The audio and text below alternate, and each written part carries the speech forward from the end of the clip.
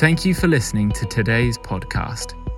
For more information, go to generousjune.co.uk. Today's podcast is brought to us by Leanne Conway Wilcox, Generous Giving Advisor, Newcastle.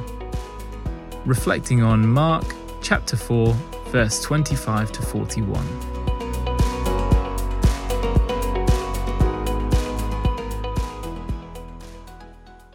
Quiet. Be still. Why are you so afraid? Do you still have little faith? Fear can come from many things. While being in a boat in a storm would conjure fear for a lot of people, me included, the fear itself comes from the unknown. What will happen after we were battered by the waves? What happens next? Will I be okay? Will things work out? These fears manifest in our day-to-day lives too, especially in these unpredictable times. The past 2 years have seen our world shut down to a pandemic, storms hitting our homes, and even wars breaking out.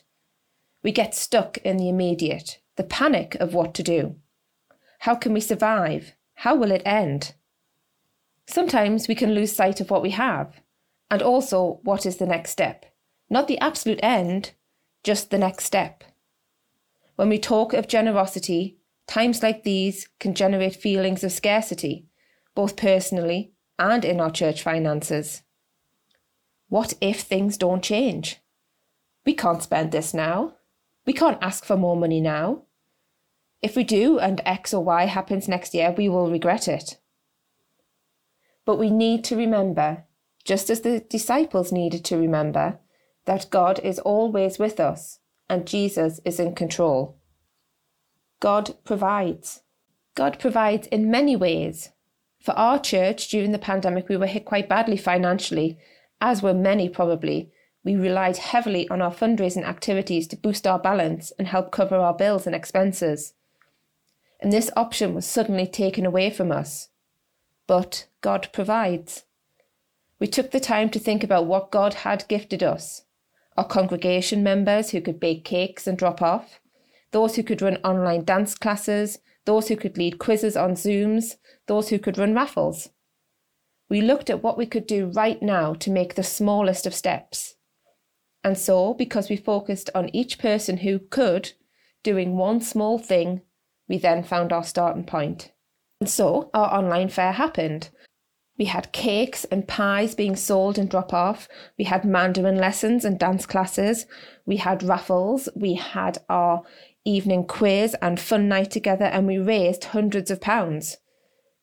In times of panic, we can lose sight of what we need because our focus is changed onto what we want, or sometimes what we don't want to happen in the long term. Generosity comes in many forms for us, and while not all acts of generosity are those of money, the impact of these gifts that aren't money, time and talent have enabled us to continue with our mission and our ministry. Being in an interregnum, in a pandemic, with dwindling volunteers and massive amounts of work to do in our building, felt like our storm. We felt drowned in admin and paperwork and were just trying to steady the ship.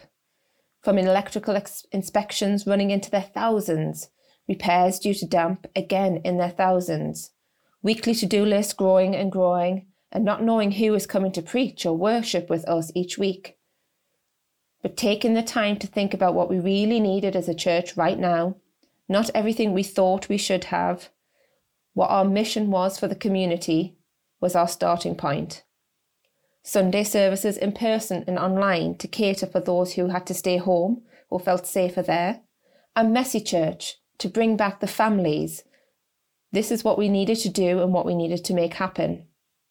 Focusing on these two very important parts of our faith and bringing God's word to as many people as possible, the generosity of the people who had their needs met became apparent.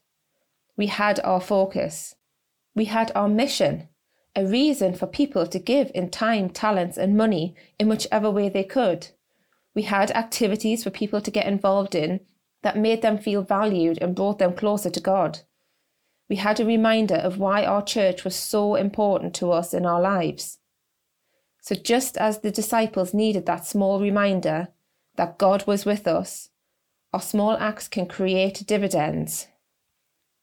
And we no longer needed to be afraid. We could be still. We had our faith. We had God.